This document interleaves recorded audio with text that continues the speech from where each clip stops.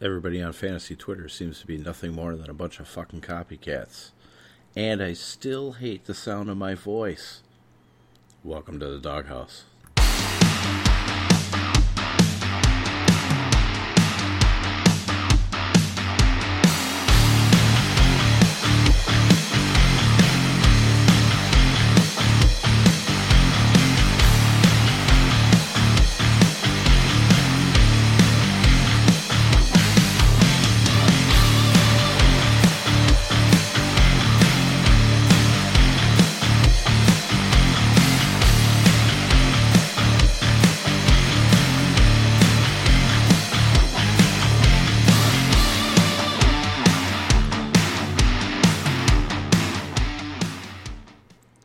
Welcome back in, everybody.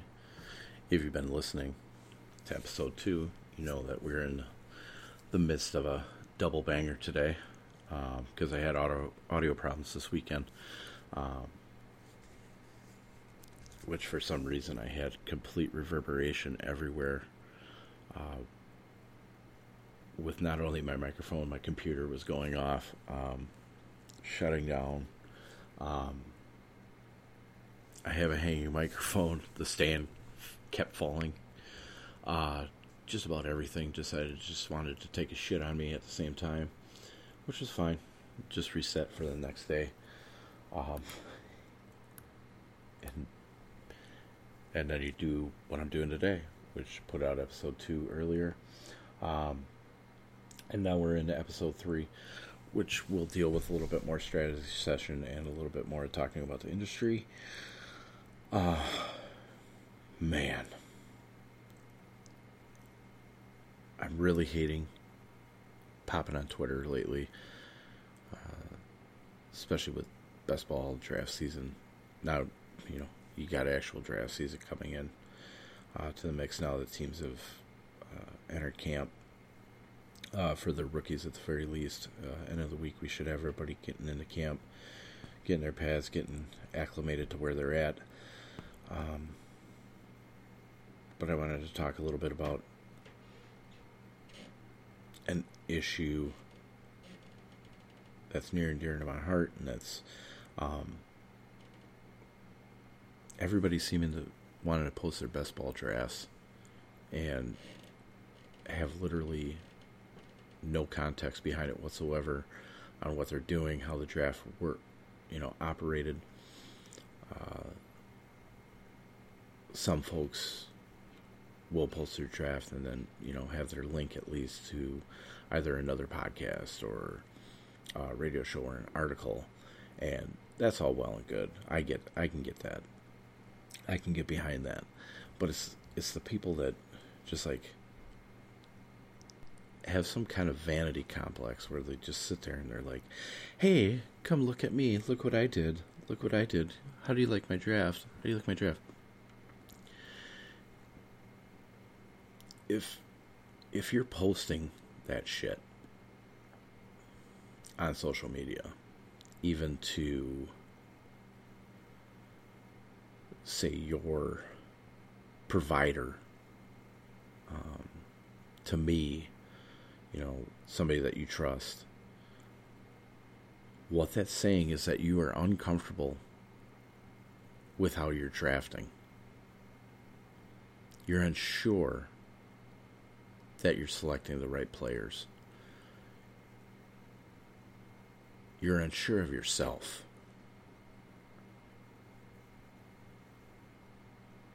And I think it's fine if you're actually, subscribed to a service and you want somebody to take a look over, what you've done. Done it for the last 3 years. Other subscribers who've bought into the program that I've been trying to build with either DFS or seasonal football. I mean, you want that. You want to find out, what went right, what went wrong. But on Twitter, how are you really going to correct anything on there, right? So you ask some of these quote-unquote experts, analysts, as I like to just refer everybody to, and they give you, no, I just don't like this. I don't like that. I like what you did here. But that's it. They don't get into the meat and potatoes of it. And maybe they do it behind their paywall through a chat. I have 3 or 4 folks that will draft, and then they'll hand me a lineup and be like, how did I do? And we talk about that, and we go through it and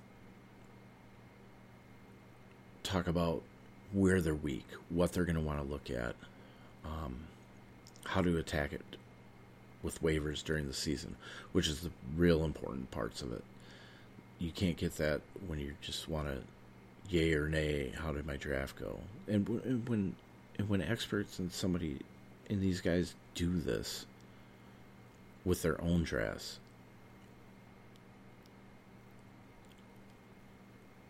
I sit there and I wonder, how exactly are you getting subscribers to buy in on your fucking program when apparently you can't even buy in on your own fucking program? Why do people feel the need, and this is from the analysts and experts point, why do you feel the need that you have to have other people in the industry tell you whether or not they like your draft or not? Who gives a fuck? Everybody's different. Everybody attacks drafts different ways. There's similarities in some aspects. But what is anybody really gaining from you just posting your fucking lineup? And what happens is you get the experts who do this. And then you get people who want to try and break into the industry doing it as well. They're following what they see.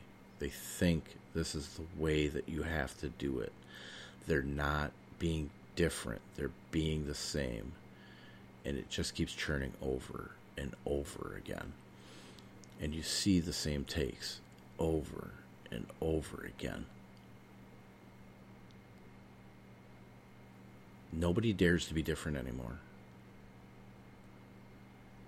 Everybody wants to try and copy one another. And what it really builds is just a bland, blah type of industry.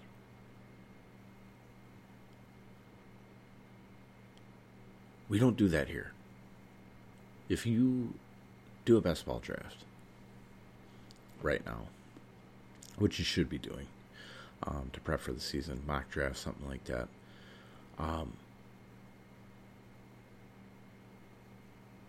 you can always bring the lineup to me. But always be prepared for the questions back. Why did you feel you had to take Patrick Mahomes in the 4th round? What were you trying to gain? Were you trying something out? It's going to be that type of thing. You're never going to see my fucking lineups out on social media. You're never going to see it in any chat. The only place that you'll ever see or hear is right here on this podcast. I have plans on doing a best ball draft and recording as we go. Just to kind of get a general idea of where we're at. That'll be after the draft guide comes out. And I have my rankings there. But it's really, like I said, unless you're putting it on some kind of a format, you're doing an article, podcast, something like that, that's the only place this shit belongs.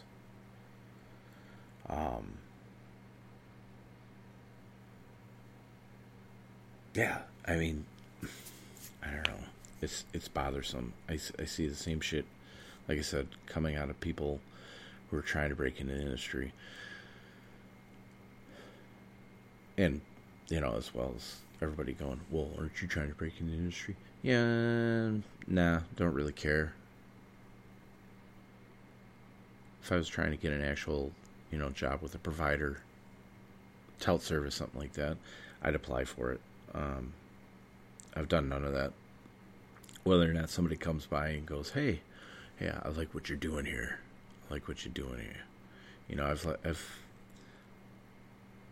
I've let different sites take a look at what I'm doing. With the depth charts that have gone out. The DVOA, DVP charts, and even the DFS charts that I put out last year. And what I'm looking forward to this season, where I'm expanding and everything. It's all, if you're not trying to do something new, you're being lazy. You should always expand upon the work that you've been doing, which has always been my goal every single year. Year one, we had the Daily Armory. That was with myself, Steve Renner, Rob Garriak, and Steven Marcella, also known as Fantasy Bum, in which I took over it, a little over halfway through the season, so the other guys could focus on NHL, NBA, other things for the subscribers when everybody was in the actual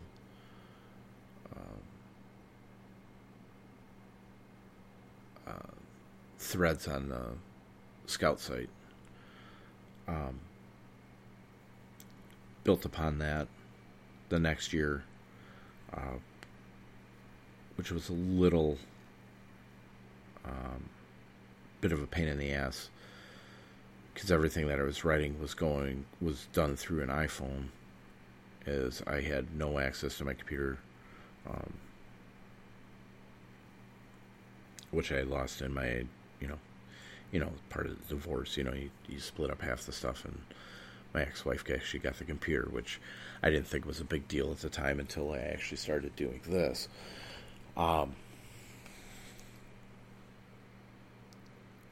Before year 3, I had decided that I was going to start attending NFL drafts. Not that I needed to, but that I wanted to keep myself fully immersed in what I was trying to bring. Added depth charts, a little bit more into the seasonal writing versus DFS, and then we got into the DFS spreadsheet, which kind of puts all, a lot of information right in front of your face. Kind of expands upon what the write-up is, so that you can take the spreadsheet and you can look at it while you're doing the write-up and deciding on your own whether or not you thought I was right or wrong. I believe in showing my work, which a lot of people don't want to do. And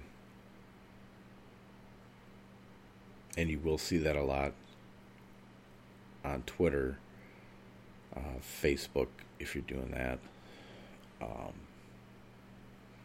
where people have the same ideas, but is that because they found that is a good decision to use, a player, or is it the fact that they just heard it on Twitter, so now they wait a day or two, and then they say, oh, you need to use this player, blah, blah, blah, and cash, blah, blah, blah.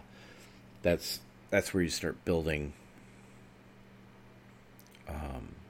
That's how you take care of your cash lineups.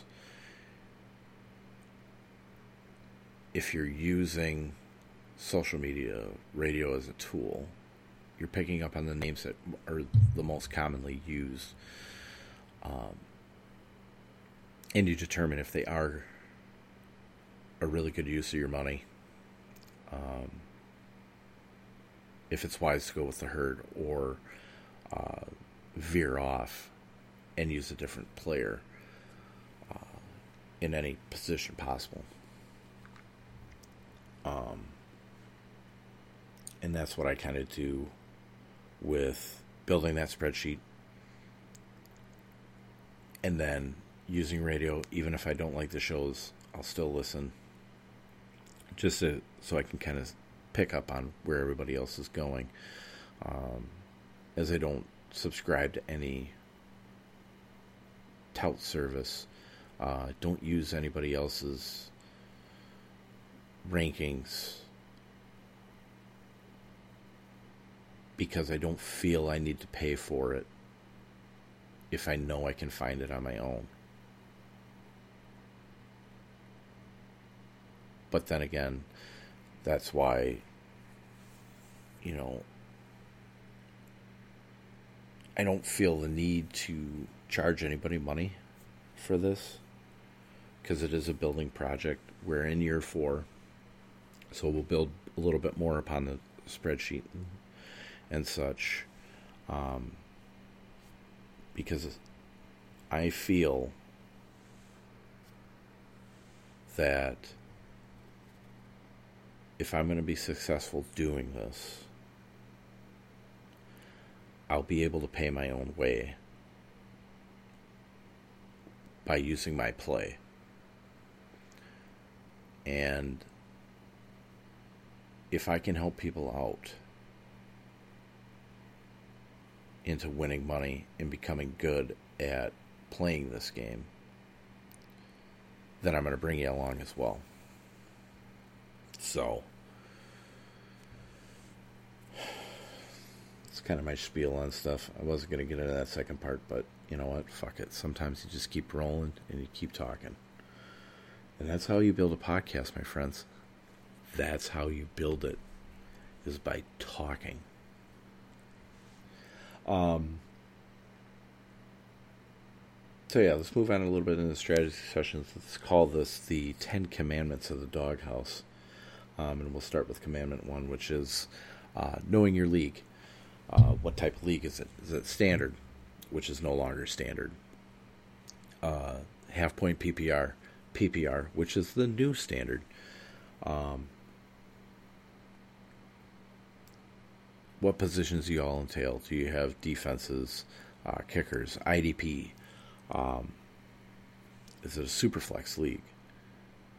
2 quarterback league? Multiple flex league, from like 1 flex to 5, depending upon the size of your league.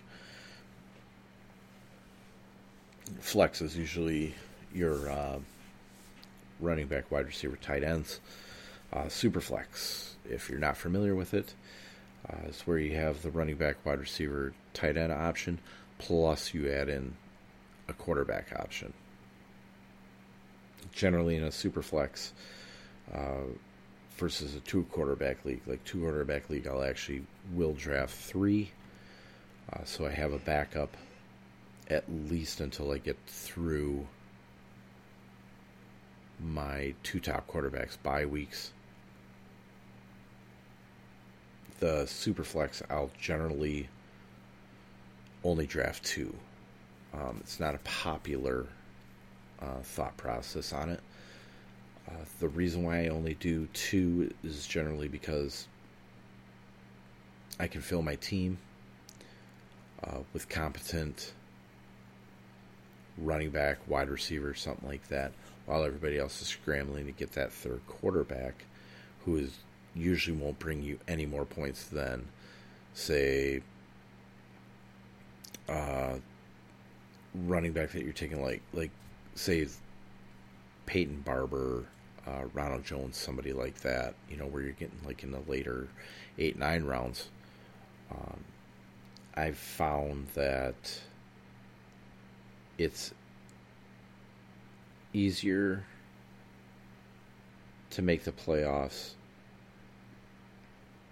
and have a chance for a title by just doing the 2 quarterbacks and filling up the other necessities. Because you usually have like the 2 running back, 3 wide receiver, And I can rotate that and know that only 2 weeks out of the year I'm going to lose one quarterback spot during the course of that season. So I try not to focus too much on filling up my quarterback spot, and then I have a dead spot in my lineup. I want to be able to utilize as much player possibility at the other spots versus quarterbacks. That's why it was like 3 out of 4 years I had a 16-team Superflex, and actually the 4th year it expanded to 18. That's why I feel I had won that league, was because of that strategy. And I implore you to try it if you haven't, in mock drafts versus doing best balls.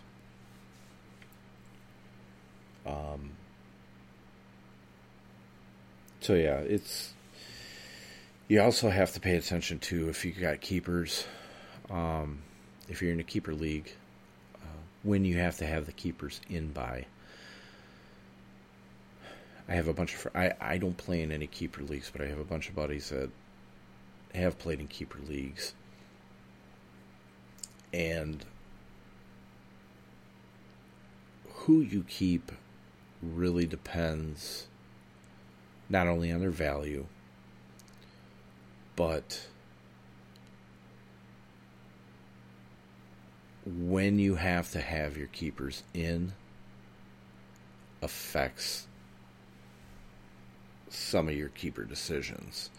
Like, for instance, if you have to have it in, say, now, a month before you're going to draft, well, then you can, just fluctuate through your value. You have no idea where you're drafting most of the time. But if you do know where you're drafting, well, it's a whole kind of new animal. Are you at the beginning of the first round or at the end of the first round? Sometimes plays a part in whether or not you're going to keep a first round pick or even a second round that has value as a first round pick versus maybe some guy that you picked up in the fifth or sixth round. And that has an effect too. Even more so when you get closer to your draft. The closer you get to your draft, the more the values sometimes fluctuate on those mid to late round picks. Unless you got a really good guy that you, like, say, I heard yesterday, Nick Chubb in the 10th round. Well, yeah, you're gonna keep Nick Chubb.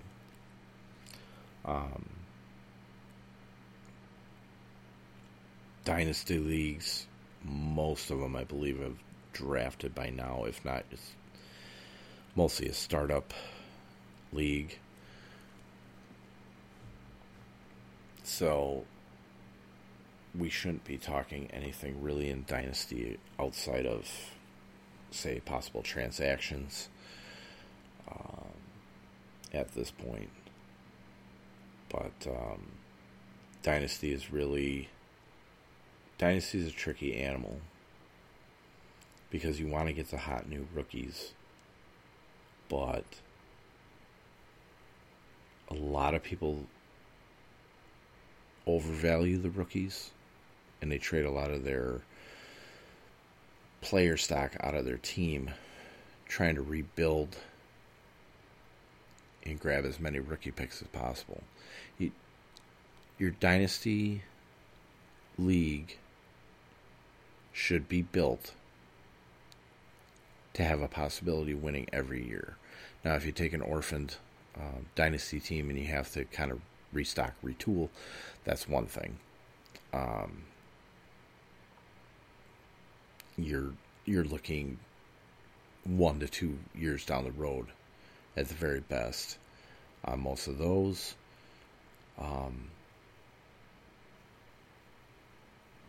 But I guess my advice would just be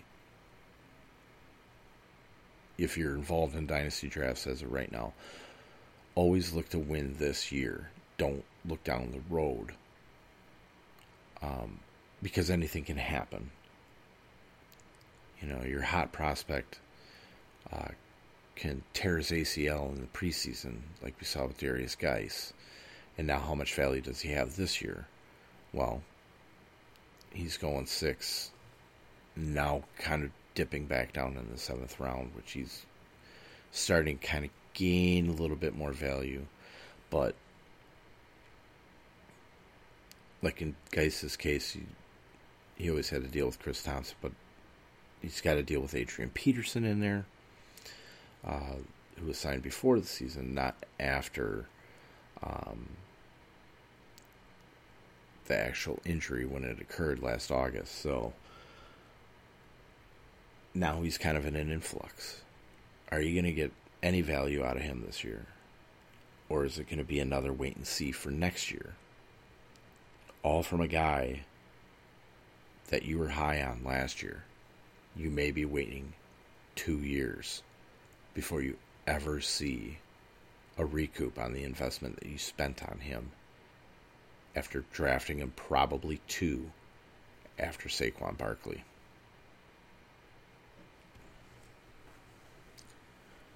All right, commandment number 2 would be practice, practice, practice. Best balls are up and going. Mock drafts are starting up. You don't have to spend a lot to get into best ball drafts. You can use the draft app and get into a best ball draft. Put a little bit of money in there. They tend to be a little bit more sound. You don't get that guy kind of jacking around in the draft, drafting bullshit early in your drafts. Generally, it's people trying to win whatever little coin you put in there. So you can put $1 in there. They got $3, $5, $10 drafts. You don't have to spend that much. But I would recommend, if you do mock drafts and best balls, I'd recommend doing at least 1 best ball a week, if not 2, or do 1 mock draft, 1 best ball a week, just to kind of see the difference, get used to your draft site that you're on, or do 2 mock drafts a week at the very bare minimum. And you want to do that until you get up to your actual draft date. Why? Practice. See where players are going. It's not so much about what team you're building. It's about what team you're building around what other people are building. Where players are going. Are certain players noticeably going higher than what the ADP is telling us? You know, are guys getting taken lower? Is there a new guy in town that maybe you missed? You know, that's been getting talked about on the radio, podcast, whatnot. That's what you're doing it for. You're keeping an eye on what's going on in the fantasy world. You're keeping an eye on what's becoming valuable and invaluable in fantasy football. Practice makes perfect. Practice means comfortability.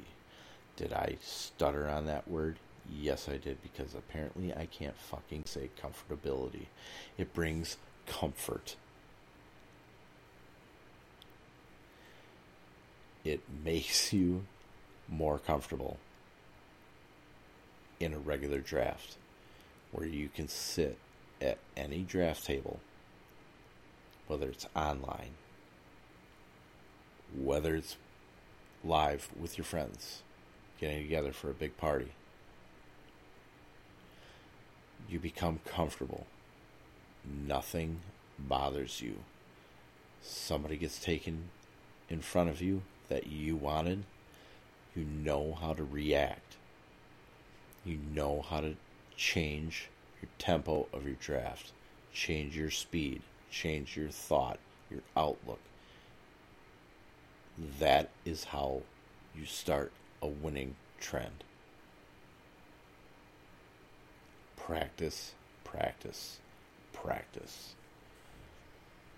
And just like that, we've gotten through another podcast. Because we practice, practice, practice. That's what we do. That's how we get used to this fucking stupid voice of mine in my ears, reverberating back. Oh, such a fun tool. I like doing this. And I'm glad that he came by. Glad you checked it out. Oh, we almost missed out. We do have the irrelevant poll of the podcast results. And now I got to find these. And I do have a new one for us. Let's talk about this real quick. Where the shit is it? There it is. Okay. Is it truly Summer of White Claw 2019? 22% of us said yes. 33% said no, which I was really hoping for. But the winner, by unanimous decision, was 45%. What the fuck is White Claw? I'll have a video posted this weekend. I'll show you exactly what the fuck White Claw is and how it's a danger to society and your health. This week's irrelevant poll of the podcast. How do you handle shitty drivers on the road after they've committed an act of vehicular terrorism on you? Do you scream and shout? Do you wag the finger? Or do you pout to yourself? That is going to be this week's poll of the pod. I am your boy D-Roy. Find me on Twitter at RoydawG_13, ROYDAWG_13. And with that, we are out of here.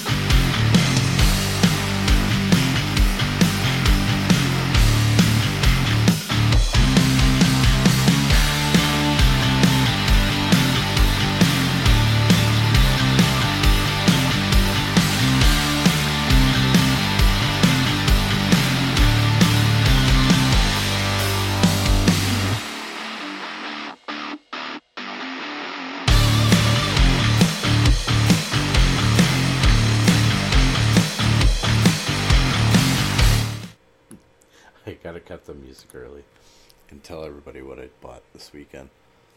I bought a fucking boat. A boat. But not like a fucking motorboat. I bought an inflatable kayak. And I'm super fucking excited about it. Because I could fit 3 people in it. I could put a fucking cooler in there. It holds up to 650 pounds, so I can put my... It's fucking dog proof. Dog proof. I can take my dog out onto the fucking lake, but trust me, I'm not taking it out on some shitty ass fucking Lake Michigan where I'm gonna get pulled under. I'm gonna take it on a nice lake out in the county, because there's tons of them. There's nice lakes, and I'm gonna get drunk as shit in my boat. And god damn it, I'm not gonna drink White Claw on this. I'm not.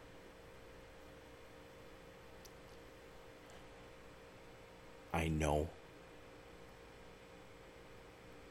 that it should be okay to bring White Claw, because if I'm wearing a fucking captain's hat, it's perfectly fine. And I'm not gonna fucking apologize for it. If you don't like it, kiss my fucking hairy ass.